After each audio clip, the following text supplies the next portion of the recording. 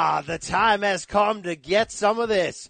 In This Corner with Brian Campbell returns with the MMA edition, and it's ready to change levels and take you down thanks to a boost of the most untraceable and potent substance in combat sports today, that performance-enhancing audio. This is a show that not only sounds good, hey, it smells even better. It has a beautiful aroma that arouses me. The Brian Campbell is in fact the voice that you hear, but I'm just about ready to tag in my main man, King Mo, Muhammad Lawal, who will be an interested spectator, to say the least, in Friday's Bellator World Grand Prix heavyweight tournament matchup between Matt Mitrione and Roy Nelson. Listen, should King Mo defeat Ryan Bader in May, he would be set to face the winner of Friday's bout. So not only will you hear Lawal's take on who wins, on who he wants to win, you will hear from both fighters themselves in separate interviews with Mitrione and Big Country as they look back on their 2012 first meeting and look ahead at what has changed entering Friday's rematch. King Mo will also join me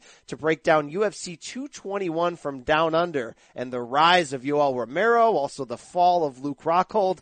Look, it's a podcast overall that is guaranteed to impress. I'm not impressed by your performance. Hey-o. But speaking of leaving a 5-star review, hey, wait a second, that's a great idea, right? If you hear something today on the show that you like, if you see something, say something. Please do us that favor and head on over to Apple Podcasts to subscribe, rate, review. Heck, shout us out on social media using that hashtag In This Corner. It goes a long way. And just a heads up, the audio magic that you're about to hear, we had a few issues at times that we fixed on the fly. Bear with us. The content is still everything you're looking for. So let's shout it on out and pass the baton now over to the King. Enjoy. King Mo and BC coming right back at you. King Mo, loaded show today, like I hit off the top. A lot of Bellator talk and interviews to get to, but we want to start off by looking back at the weekend that was, and the thunder came from Down Under at UFC 221.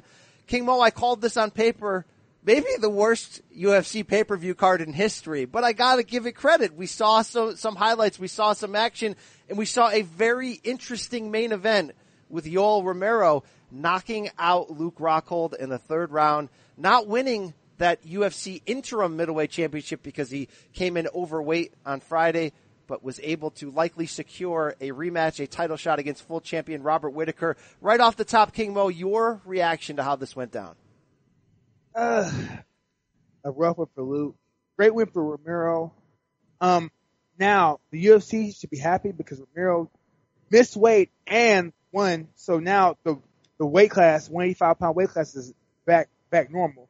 Now what you said, Romero, I'm not sure if he's gonna get a title shot because he missed weight. I don't know. He might have beat Luke, but will he get a title shot even though he missed weight? Will he have to fight one more time? What will happen? Dana White has been quiet afterwards, except for he responded to a text from ESPN's Brett Okamoto and says it's in his intention to book a Whittaker rematch. Now look, we take Dana's words always with a grain of salt, but that seems to be the direction they want to go. Yeah, we'll see. We just never know. They said a lot of stuff like they're not going to sell the UFC. Remember that? Remember when they told myself and Brett Okamoto that Brock Lesnar is not coming back? Dana told us to our face. Guess what happened later that night at UFC 199? They announced that Brock Lesnar is coming back. All right, let's break down the nuts and bolts because this was a good fight. On paper, Romero Rockhold, one hell of a fight, and it was pretty exciting the way it played out. I'm going to come at you though from a fan perspective, not journalist or fighter because I don't have that background, but from a fan perspective. I'm a big fan of what Luke Rockhold brings to the table. I thought he was on his way to becoming one of the pound-for-pound best when he was the champion, when he defeated Weidman and then suffered that defeat against Bisping at UFC 199, like I just mentioned. That to me was just sort of like too cocky, hands down, thought he was going to beat the late replacement Bisping, really caused an unnecessary detour in his own career. 2 years later, though, worked himself back up to the highest level into a title shot. King Mo, I see so much talent in this guy. But yet I see something missing at the very elite level when he gets there. I thought he was overly cocky against Bisping and didn't put his best foot forward. I thought he was way too cautious in this one, and it led to him being backed up and knocked out. Do you see that from the technical standpoint, the same thing? How did you see the way he lost this fight? Exactly the same way you said it. I feel like he wasn't assertive enough. He didn't push the pace. He didn't go out there and stake the claim of, hey, this is my belt. He went out there and was like, all right, you know what? I'm gonna be past. I'm gonna be cautious because remember when he fought Bisping, he went out there showing him no respect. He went out there hands down, overconfident, and he's walked him down. Didn't show him no respect, and look what happened. So this time he's thinking. Well, I'm assuming he's probably thinking, okay, I got a wrestler, very dangerous fighter, very athletic and explosive. Let me be cautious. Let me make it past these first few rounds. Then I'm gonna go try to drown him in the deep water. And what happened was he was so cautious that he didn't make Romero work. So Romero just kind of BS'd his way through the round, had a few flurries, blocked a few shots, threw a few punches, and then just conserved his energy. That's all he did for 2 rounds. I think in the 3rd round, if it went to the 4th, Romero would have started wrestling at that time. We would saw a takedown at the end of the 3rd, and you would saw him wrestle more in the 4th and 5th. So that's interesting because Romero, one of the key takeaways you take from this is, comes in with that reputation that he can't go 5 hard rounds. That, we saw that against Whitaker, right? It looked great for round 2. Rounds 3 and 4, he disappeared. He was very economical in his cardio this time around. But what you're basically saying is Rockhold enabled him. He allowed him by not pressing. Yeah, man, this too, man, I heard that Romero didn't have a gym to train at. I heard that he just did strength training and, he took the fight on short notice, so how could he really prepare? Now, that could have helped him because you had Rockhold train for a striker, a big striker that's a blitzer that comes forward. He's a blitzer. And instead he got a wrestler that is explosive, but he isn't really blitz. He'll take you down and he's kind of, unpredictable. So how do you train for that? He trained for him in Florida. There were no wrestlers. He didn't have Daniel. I think he had, Usman to work with, but Usman and Romero are 2 different styles. Did he have Vulcan? In the long run, did he have Vulcan there too? Yeah, but how could Vulcan help with Romero? You know what I'm saying? So in the long run, I think what hurt him is I think that he was too cautious, and I think 2, he didn't have the right training partners to simulate Romero. Yeah, so the UFC cameras on their preview documentary series, it sort of showed Romero like working out in a garage somewhere in South Florida. It didn't seem like he was at a gym with top level, sparring opponents that you're saying. But the interesting thing was him taking the fight on 1 month's notice and him missing weight by nearly 3 pounds on Friday. There was some talk of who would that benefit? From the betting odds standpoint, Rockhold, who started as the underdog and then slowly became the betting favorite, the odds skyrocketed. Once Romero missed weight, Rockhold became a much larger favorite. So the sharps, the smarts were saying, okay, Romero, short camp, missed weight, he's going to be in a bad shape. Yet it ended up being the opposite. He had better cardio than we'd seen him in any fight in which he prepared hardcore for. So that was just an interesting dynamic the way that played out. It seemed like it benefited him, not having to cut.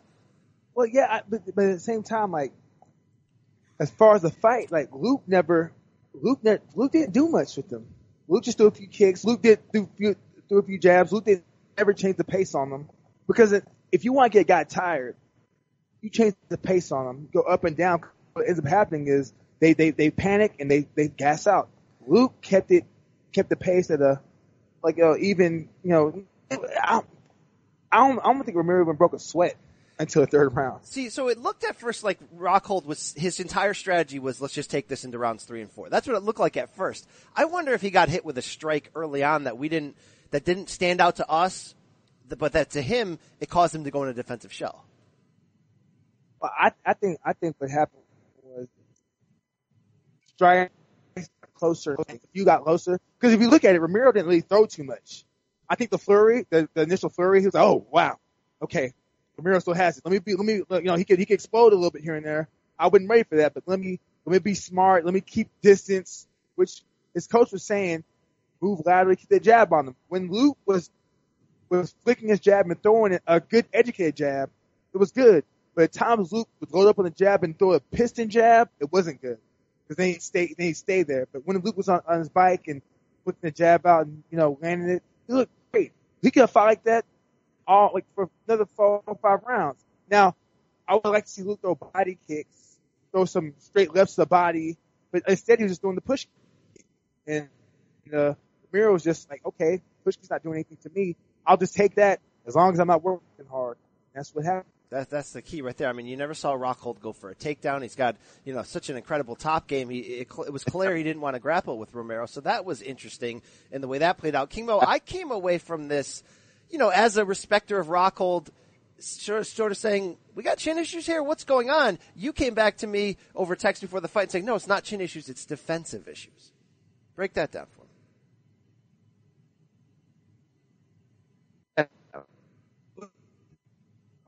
But when he fights, well, if you watch Luke tends to back up in a straight line, chin in the air.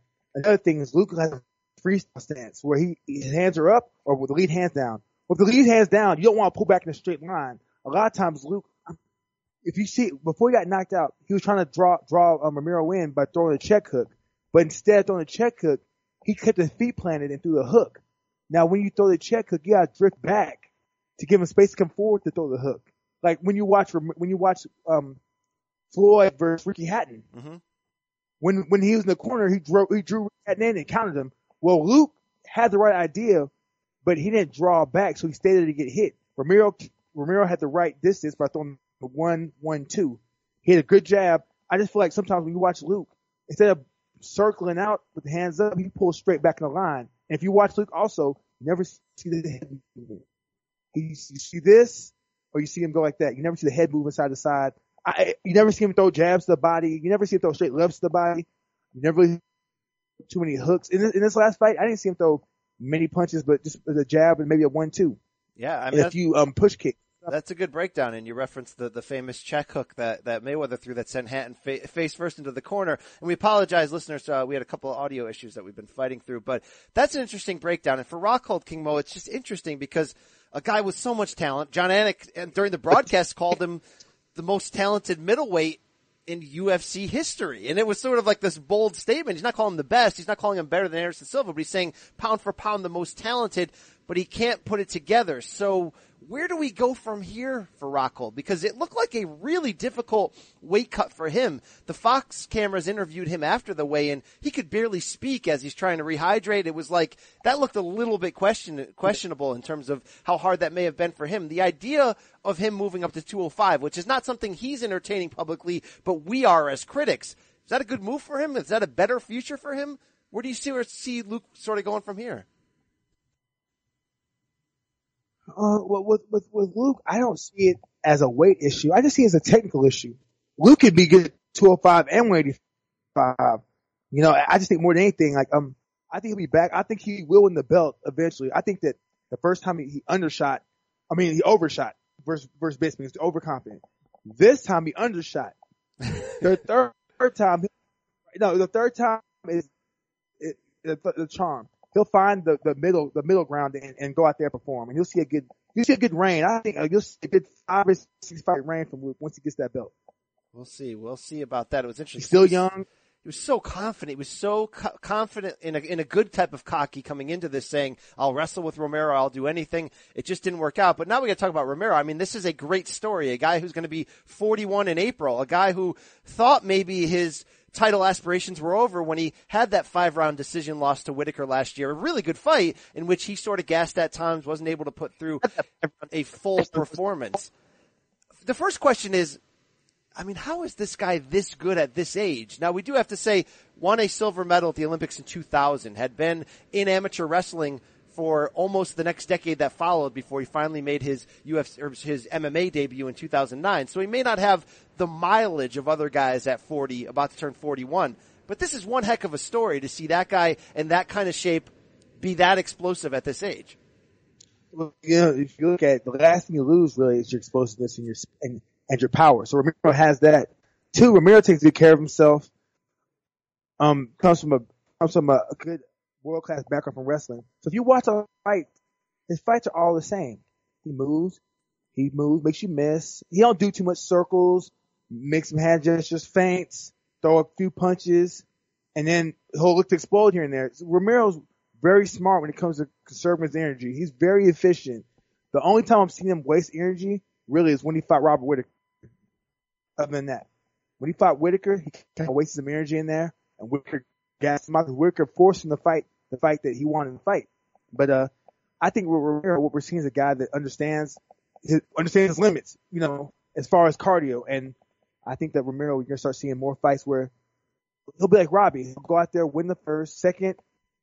Or I think he'll alternate rounds. He'll win one, take a round off, win one, take a round off. And you see yesterday, that's what he did. First round, didn't do too much. Second round, he came in. Third round, he's through that, landed that 1-1-2 was over. But I mean, he's now got you can't. It's interesting now. He's got a string of violent victories. I mean, he sent, Weidman to hell. He knocked out Lyoto Machida. It's starting to be where in a short time, King Mo, his resume at middleweight at the UFC is pretty nasty. I mean, he's got victories over Derek Brunson, Tim Kennedy, Machida, Jacare by split decision. He destroyed Weidman. He just destroyed Rockhold. This is starting to be a historically good resume. In fact, there's already people on Twitter sort of saying, is this an Anderson Silva type resume already? I mean, that's a bold sort of leap, but it's like, don't look now. Romero's maybe got a deeper resume behind him than we thought, and now he's got a second chance at a UFC title. I don't know how long his run at the very top can be, but this guy is as dangerous as anyone in the company right now. Yeah, he's a very dangerous fighter. But man, so is Whitaker, man. So it's gonna be interesting. I'm not sure if let's see what they, I have a feeling they're gonna make him fight Jacare next. I have a feeling they're gonna make him fight Jacare next because things like who knows how long it takes for Robert Whitaker to actually come back and be in shape. The first fight between Romero and Jacare was a 3-round, I believe. Yeah, split decision, December 2015. It was a 3-rounder, and it was a split decision.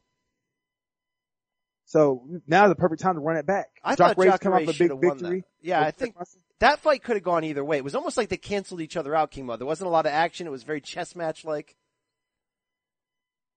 No. Actually, it's a good fight. If you remember, there's one controversial thing that happened, and that's when Romero was taken down and he grabbed the cage with his fingers. Yes. When he landed on top, he landed on top. So the thing is like, there are little things that, little small things that could change the outcome of the fight. So I have a feeling that's what they'll do. They'll give Robert Whitaker some time to heal, and they'll mandate and they'll have Jacare versus Romero, and to decide who the true contender is. Hey, it's interesting. It would depend on how long Whitaker is out. Now, Romero appeared as if he was limping afterwards. He said in a post-fight interview he thought he broke his leg, but his manager Malky Kawa came out on social media and said no, just a deep shin bruise. He'll be back before you know it. So it does depend on timing, but it's crazy. This is an end that I didn't see coming here for Rockhold and Romero, but now we got a fun player to watch. Now, King Mo, this card was not strong. I mentioned that before. Curtis Blades in the co-main event taking a decision for Mark Hunt. I mean, if that's your co-main event, that's not good.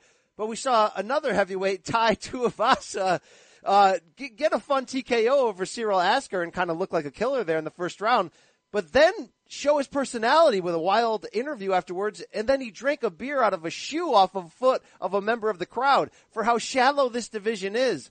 The UFC is going to push anybody who can talk and be exciting. Do you think this guy's a player, though, as a fighter from what we've seen so far?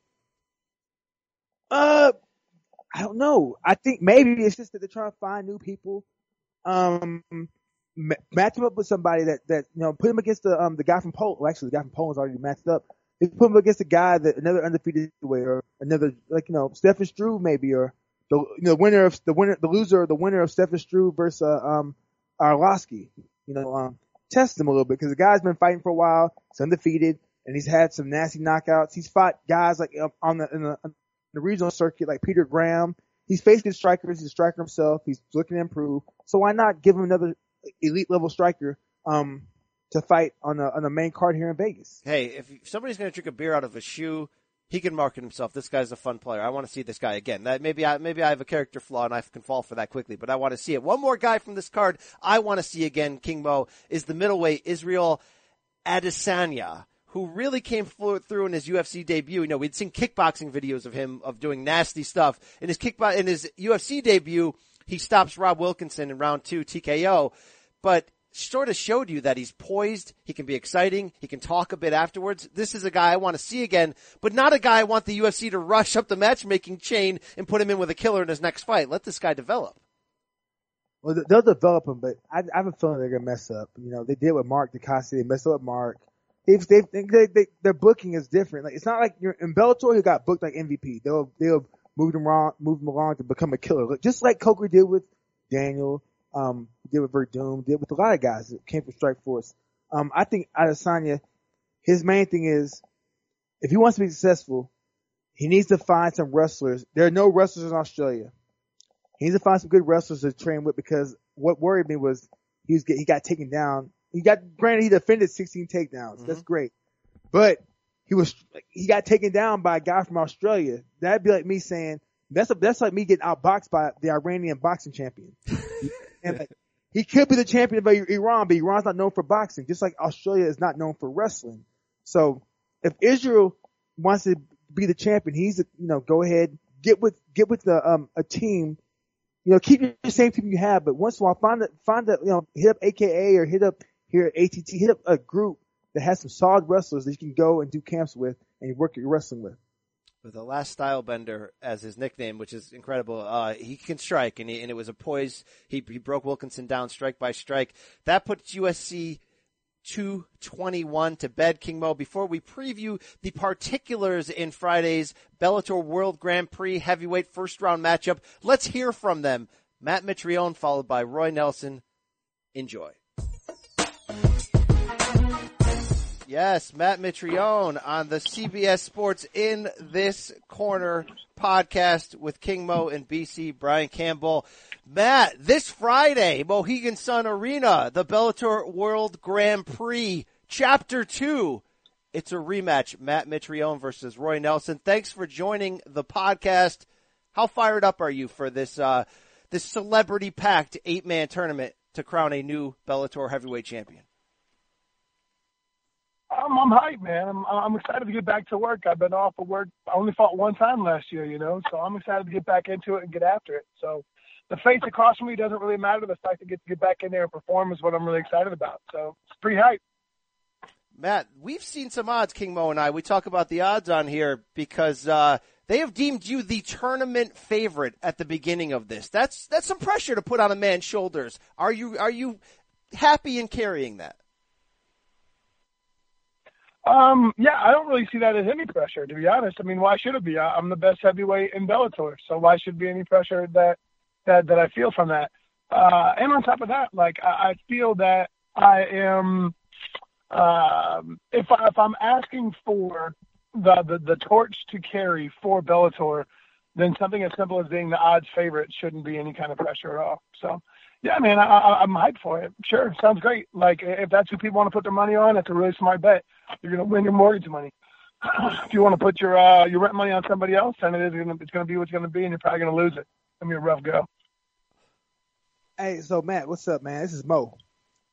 What's up, Mo? How you doing, brother? Good, man. You good? Oh, my dude, you know how it goes when you get to the tail end of a camp, and you're such a grumpy prick, and you have to watch your temper with everybody, and that's how you know you're ready to get down and go, because it's just you're so irritable. That's where I'm at right now. For the last week and a half, I've just been a prick to everybody. I had to watch myself with my temper with my kids and everything else. So I know I'm ready to scrap. I feel good. I feel healthy. You know how it goes, man. And the thing is, you got so long. That kind of sucks for you because you got so long until you compete that you got a hot minute just to keep sitting around and waiting for it. That's a rough go for you. No, it's all good, man. For me, I need the break.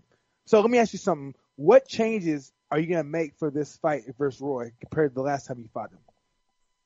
Honestly, I think more than it was physical changes, I think it was life changes. I had, sometimes, and I don't want to go into detail because I don't want to give excuses and take away from Roy beating me 5 years ago.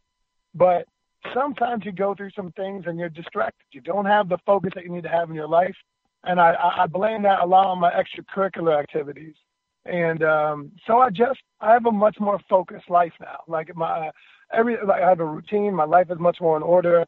And I feel that that's going to be the difference. I feel like I had the tools to beat him back then. It's just that I wasn't as focused as I should have been in certain situations. It wasn't that I was not prepared. I was prepared. I just wasn't I didn't have my life in order to be successful. But I believe I've changed that. So I believe I'm ready for it now.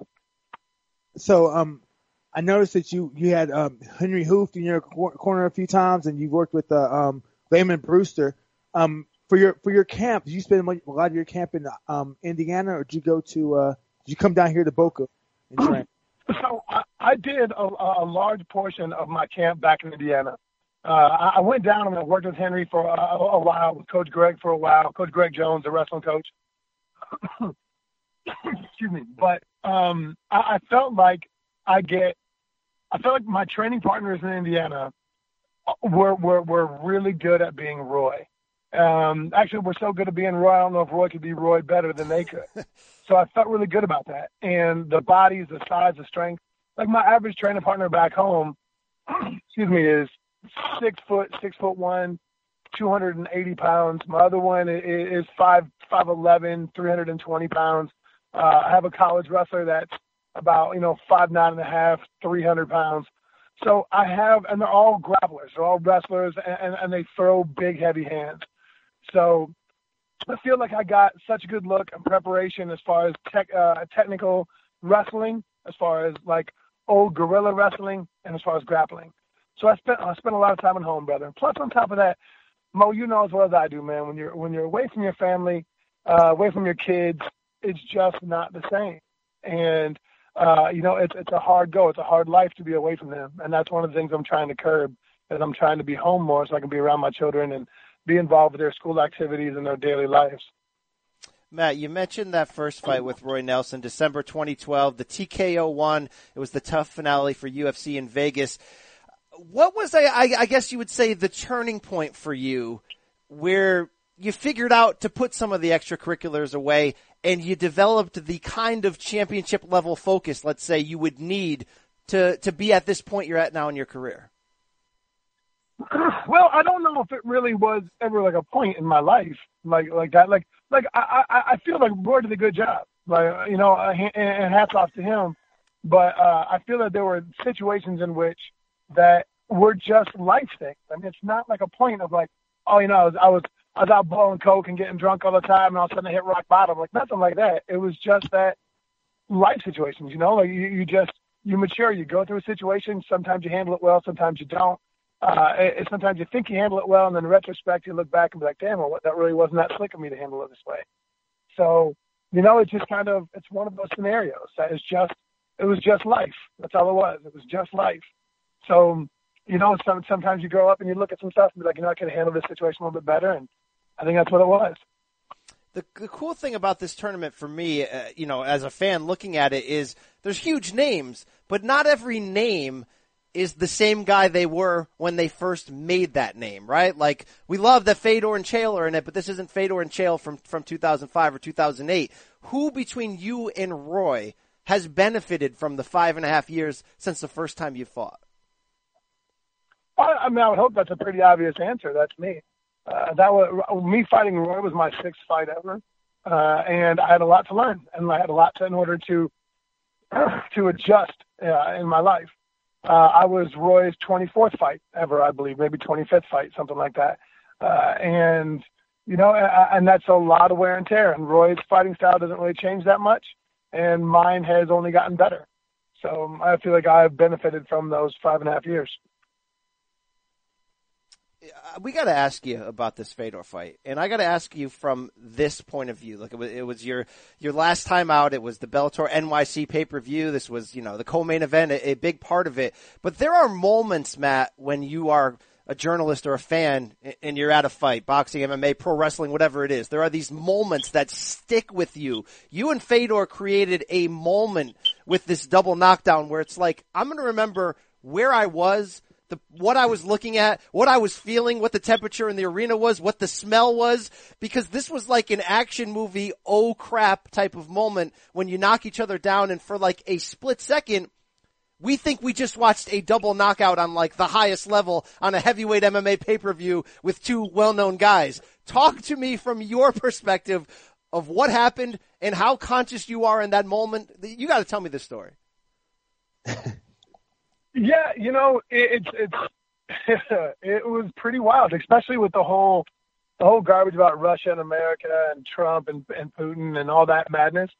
Like it was a real Rocky. It was a combination of a Rocky 2 moment and a Rocky 4 moment. You know, it was just it was pretty wild, man. Actually, it was probably Rocky 1, wasn't it? At the end of Rocky 1. Rocky 2 at the end when they're trying to get up. Yeah. Rocky 2. Yeah, but it was wild, and like it was just. I threw a baby hook, you know, like just a little something for distance, just because I felt like he was a little too close, and he just fired off from his hip, and he's so quick at what he does that as soon as I hit him, and I was surprised that I dropped because it didn't really, I didn't feel like it was powerful. I just felt like it was quick, but I guess quick is powerful enough if you're not prepared for it, and. When I fell, I hit my butt, but I never, like, my neck never got loose. I always had focus on what Fedor was doing. And then I saw the back of his head bounce off the canvas, and I was like, dude, I don't want to stand back up with this dude and take that quick-ass punch again, so I better finish him off. And that's kind of what happened. Can you feel the crowd in that moment? Can you feel the noises that were being made, the gasps of like, who's going to get up first? What's going to happen next? I mean, the drama was incredible. You know, I don't remember if I did hear the crowd in that situation. Are you there, Matt? We may have lost you there. All right. And then so as soon as I'm sorry, I thought you just wanted to pick up. No, go for it. Let's do it. Yeah, man. I can't remember if I got. I can't remember if the crowd, if I picked the crowd up at that moment, or if it was right after I hit him and he flopped back. But I remember that it was absolute madness when it went on. Like I remember like how loud the crowd was, how crazy it was. It was a great feeling, really, really cool. I'm glad I was on the positive side of it for certain. So that's a landmark victory. I mean, you beat a legend. You beat the greatest heavyweight of all time for most people's money.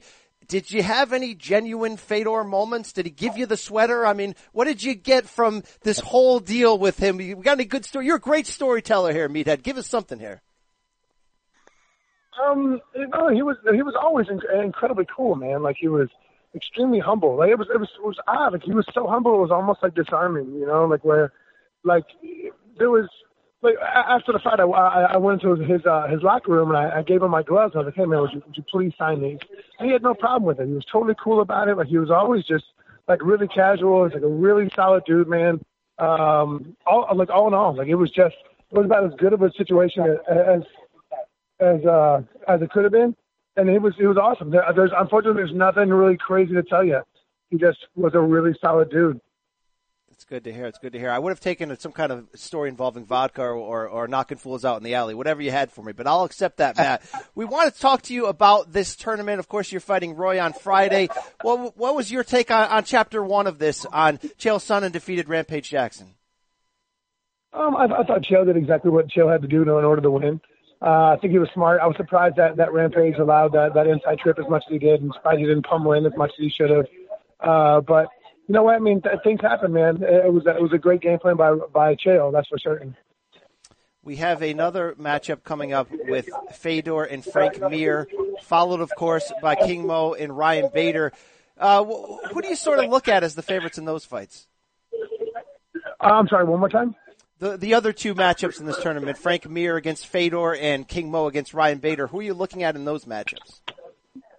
I look for. I think Fedor beats Frank just because Frank's had too much time off, and I think that it's going to be a rough one. I think Bader beats Mo. I think it's a tough fight. I think Bader just for some reason I'm feeling that Bader's going to out wrestle Mo. That's what I feel is going to happen. King Mo, we got to put a stop to that. Come on. Yeah, he could think that. No, I don't mean put a stop to Matt. I mean, you got to put a stop to Ryan. He's not going to out wrestle you. Come on. It's just that I never really use my wrestling much in my fights, so people think I can't wrestle. I beat Bader when he wrestled. You know what I'm saying? Like I think he wrestled twice. Yeah, I know that. I know you beat him in a one-on-one in wrestling. Was that back in college? Yeah, back in college. But the thing is that I kept on wrestling and he stopped. The thing, Bader's a good power wrestler, but other than that, he has nothing but just power. He has nothing like. No types of trips. He has a good lateral drop though. He hit a good lateral drop on Lennon Vassell, but other than that, like it's just a power, no underhooks. You don't see much, no variety in the positions and ties. Well, I guarantee that's the reason why I feel the way I feel, just because I haven't seen that side of you much. So, yeah, I guess that's pretty accurate. Matt, as we wind down here, the goal is the heavyweight championship of the world for Bellator. This tournament is a lot of glitz and glamour, but there's a real prize at the end of it. 39 years old, you're sort of coming into your own as a heavyweight after a late start coming off your NFL career. What does this belt mean to you at this point? What does what now? Say it again? The opportunity for this championship mean to you? Well, it means that I can get home after winning, and after winning the title, I can get home and lay at the feet of my children's bed. You know, when they wake up in the morning, they can say, you know, hey, it's something tangible I can give them and say, hey, look, this is what all the time away and the sacrifice was for. There it is. I like that. Step one of that journey is Friday on the Paramount Network from the Mohegan Sun in Connecticut. The rematch, Matt Mitrione, Roy Nelson, in the first round of the Bellator World Grand Prix. Matt, thanks for your time. Best of luck to you. Very much looking forward to see this fight break down. Awesome. Thanks a lot, man. I appreciate it, boys. Easy. Roy, my podcast partner, King Mo Lawal, just had to step out. He's got Ryan Bader to deal with, right? He's got wrestling practice. He's got some things to do. But he left me a question. He says, Sensei, how are you preparing differently the second time around as you enter the rematch with Mitrione? I think the easiest way that I'm preparing is just I'm focused. Just the last time I wasn't really that focused. Now I'm focused. Hey, if unfocused means knocking out Matt Mitrione in the first round, that's not that bad, Roy Nelson. Let's take us back to that fight, December 2012, the tough finale in Vegas with the UFC. Mitrione was able to get some strikes off early, but you brought the boom in the end. What do you remember from that bout? He punched me and kicked me, and I punched him, and that was pretty much the fight. I mean, we punched each other a lot. I just punched him more times and hit him harder than he hit me. I like that. That's simple. We punched and kicked hard. That's what I'm talking about here, Big Country Roy Nelson. Now, look, we're almost 6 years removed from that, and that's sort of part of some of the charm in this Bellator Grand Prix tournament. We got big names. Not everyone, let's say, the years in between from their prime have been as good to them. When you look at this fight almost 6 years later, who has the advantage from the time spent in terms of improvement or in terms of age? You know what? I think it's all about your perception of what you think you're learning from. From Matt's end, he's like, I've learned quite a bit, and then from my end, I'm like, I've definitely improved as a fighter. So I'm a better fighter than I was back then, and I'm sure he's a better fighter than what he was back then too. But at the end of the day, is like if you stacked it up, who's the best fighter, and that would be me. I always loved your character, your persona, Roy. And maybe it's not a character. That's probably the charm to it. Big country, the big beard, the big belly. You'll give as good as you'll take. There's this lunch pail part of you, work ethic, blue collar that the fans connect with. But this is not just a tournament with big names. There's a real, prize at the end, the Bellator Heavyweight Championship. At this point in your career, I mean, how much is that a motivator for you? Oh, it's definitely a motivator. It's one of those like bookcase type things. When I got into my very first fight was for a championship fight. It was a tournament that I had to do, and then now towards the end of my career, I want win another belt and just kind of bookcase. Absolutely here. I love in the build up to this fight, we saw you on sort of the preview documentary video that Bellator put out. You're getting a haircut. You're talking about you're keeping the mullet around because the wife loves it. That's become another part of your character, another, gimmick for you. When did the mullet first become a reality for you? The mullet started back when I did the Ultimate Fighter show. As a joke, because I was joking around, using the Big Country, and we were branding, and we were just joking around saying I'd come in like a 1988. IROC Camaro, just that standard, like that look, and it just kind of just stuck. I love that. Is that a car that you drove back in the day in high school? I mean, that seems like I got the image in my head of Roy Nelson there rocking out in that. No, I really wasn't that cool. So no. Well, part of the look is the big beard, but it's also a beard in a, MMA figurative sense in terms of you are among the short list of guys with the greatest chins in MMA history. And it's always a good question when I'm talking to boxers or mixed martial artists on what a chin really means. What's the percentage of how much that's mental as opposed to physical? How has that always broke down for you in terms of being a guy who can take anything and keep coming?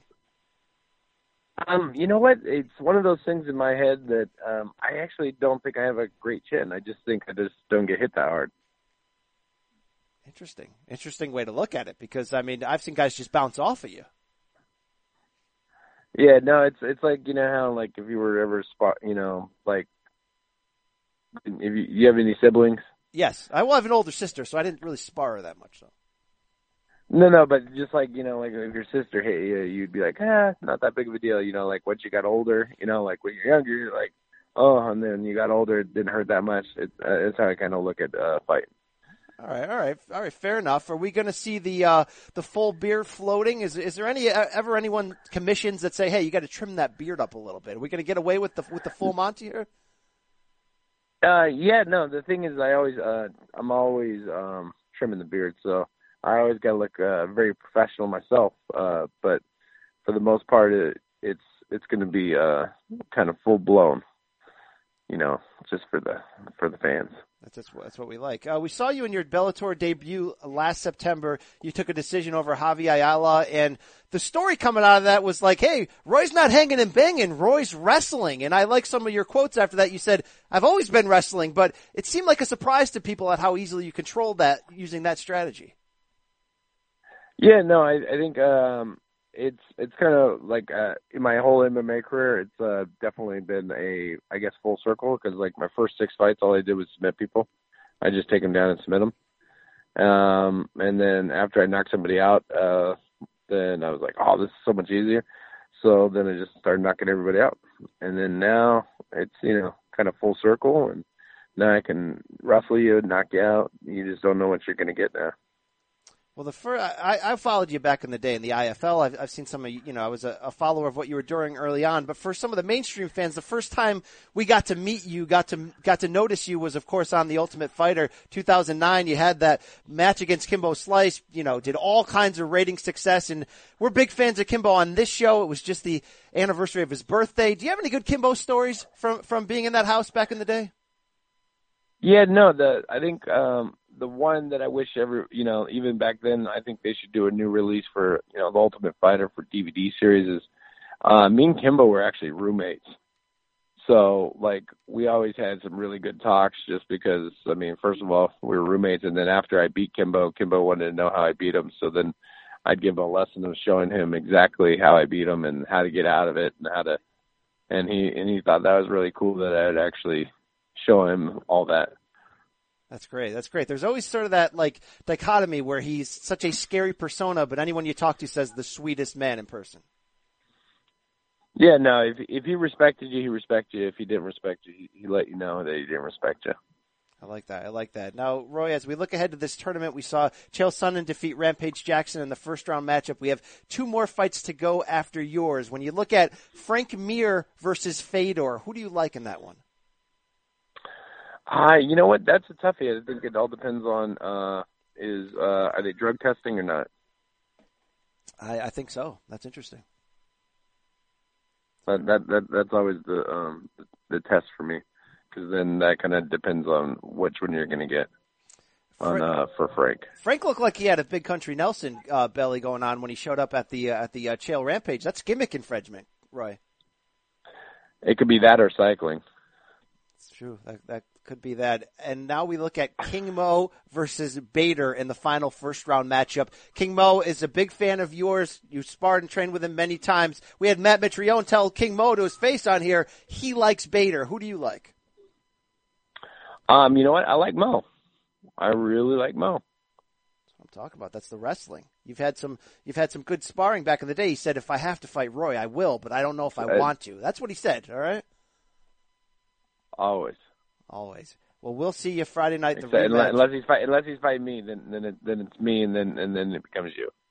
There you go. There it is. Roy Nelson, Big Country, we thank you for your time. Looking forward to the rematch with Matt Mitrione. One step closer to that Bellator World Heavyweight Championship. Best of luck to you, man. Thanks for your time. I appreciate it. Thanks. King Mo, we heard from the two participants right there. How about Mitrione picking Ryan Bader over there? Come on, Mitrione. You should know better than that. Come on, man. He's sticking with his former UFC teammate or whatever you call it. They were at the UFC together, so that's who he's running with.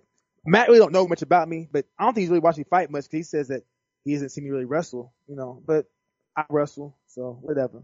All right, I'm gonna prove him wrong. I hope he can get past Roy. But we'll see what happens. All right, let's break that down. It is this Friday at the Mohegan Sun Arena in Uncasville, Connecticut on the Paramount Network, King Mo. It's a rematch, like we talked about during those interviews, from their 2012 matchup in the UFC. You were there, the tough finale in December in Las Vegas.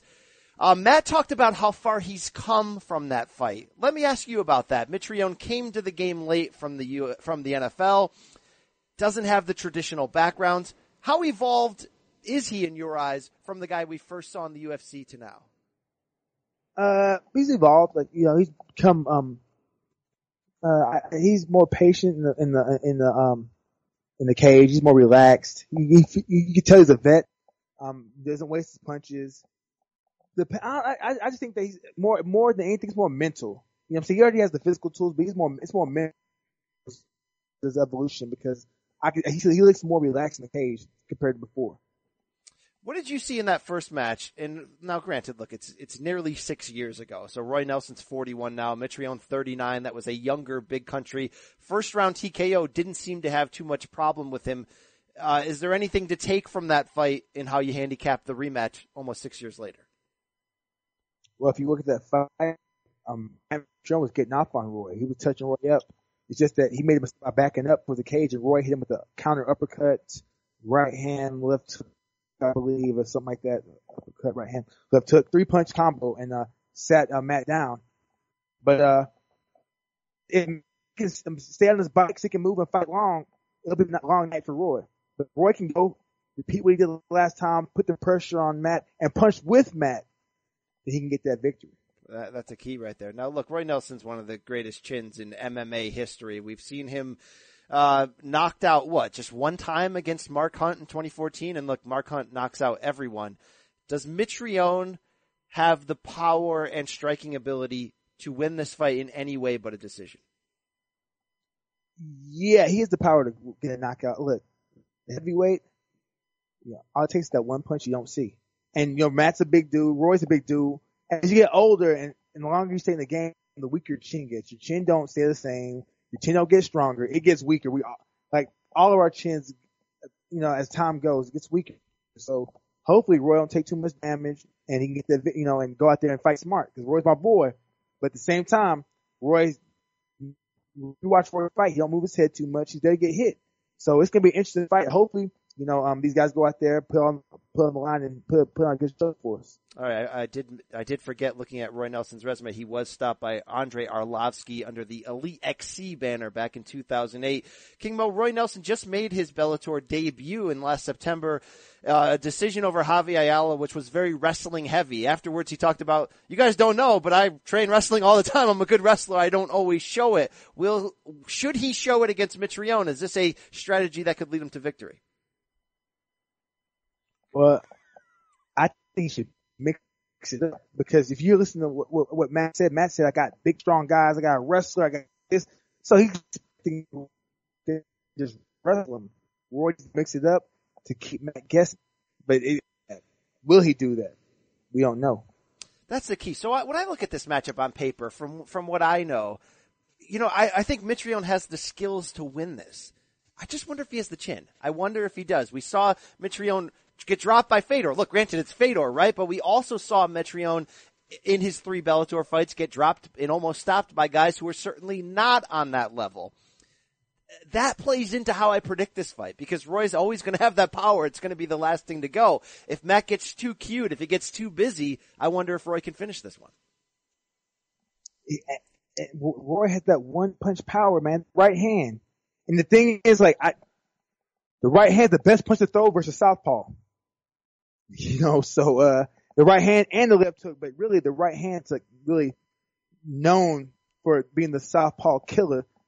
Can Roy get that right hand off? Right hook, straight right. Not an overhand. Roy's throw a right hook or a straight right.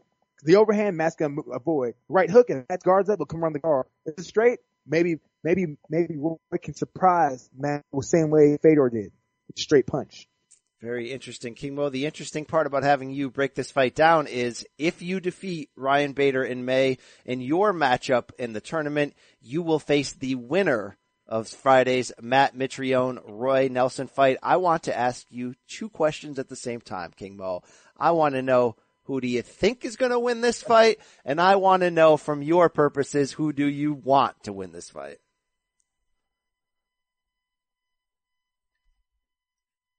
Come on, King. Come on, King. Bring it on. Yeah, I think that I want Roy to win, right? I think Roy's gonna win the fight. But Matt is so dangerous. He's quick, athletic. He's actually improving. I'm gonna be real with you. As far as improvement wise, I think Matt's improved more than Roy, just because he's had more room to grow. He's confident. And it's a rematch. I know he wants revenge. I know Roy wants to keep that victory going and get another W over him. So it's gonna be interesting, man. I'm rolling with Roy on this, but anything can happen. Is Mitrione a better style matchup for you, honestly, if you defeat Bader and he moves on? It's all the same because Matt can't wrestle. And Matt can get the best wrestlers he wants to, but he don't have enough time. You know what I'm saying? Because in order to stop wrestling at a high level, you have to put in months and years. And think about this. Matt really facing any wrestlers. And he hasn't had time to really work on that. So now he faces me. Then he has to work on wrestling right then. And it won't help him. It won't help him at all. Will you be in attendance at the Mohegan Sun on TV, front row with the camera on your face, looking for your reaction to see how this one breaks down? We're going to see King Mo in the flesh there. I will be at the Mohegan Sun. I'll be there live and direct. Cage side. All right, maybe we'll see some of this. When they step foot in that cage, they're going to pay the price with nap time. Maybe it'll be nap time. Maybe it'll be nap time. My prediction, it will be nap time. Roy Nelson's got one more big victory in him over Matt Mitrione, and then we'll see what happens on the King Mo Bader side of the bracket. But hey, look, interesting card on Friday night. We also got Pitbull, Patricky Freire coming back against Derek Campos. We got an interesting women's flyweight match in that pro boxers Heather Hardy and Anna Houlihan are going to square off. And then they're going to square off again in boxing after that. You don't see that too often. Lou DiBella, the promoter, trying to pull that trick off on the boxing side. But King Mo, that will wrap it up for us. As we looked back at UFC, we looked ahead at Bellator. Special thanks to our guests, Matt Mitrione and Big Country Roy Nelson. You got to get out of here, King Mo, because you got to get back into that cage wrestling practice today. You got to get ready for Bader. Come on. How are we doing? Where are we in this advancement as we push toward May? Man, training's going great. Had a chance to spar with Brian Jennings for a week and a half. Got beat up by him. Working my grappling, working my wrestling. Steve Mako. So I'm ready, man. It's gonna be May 12th is gonna be a bad night. One hit quitter? Are we gonna see the one hit quitter? Is it making a comeback? Nah, it's gonna be a beatdown. My thing is, I'm trying to go out there and beat this guy up for. If he can quit, my thing is to beat him up to where he quits. If he wants to take a beating for 3 rounds, go ahead. But my goal is to break him to where he quits. I want to break him to where he quits. Where he stops, he fakes the knockout. He's like, okay, Mo, you won. I'm just going to close my eyes and lay here. Ref, raise his hand, ref. We got this. So King Mo beat Ryan Bader in amateur wrestling. If King Mo beats Ryan Bader in mixed martial arts, can we go for the trifecta? Can we box? Can we box one-on-one here? Let's get King Mo in a boxing ring. He definitely don't want to see me in a boxing ring because I'll box the brakes off. I'll box the ears off him. I'll look like Billy Joe Saunders out there. Follow the King on social media at King Mo FH. Follow me at B Campbell CBS. And heck, follow this show In This Corner. King Mo, we leave the people with 2 words to take with them on the way out. We out.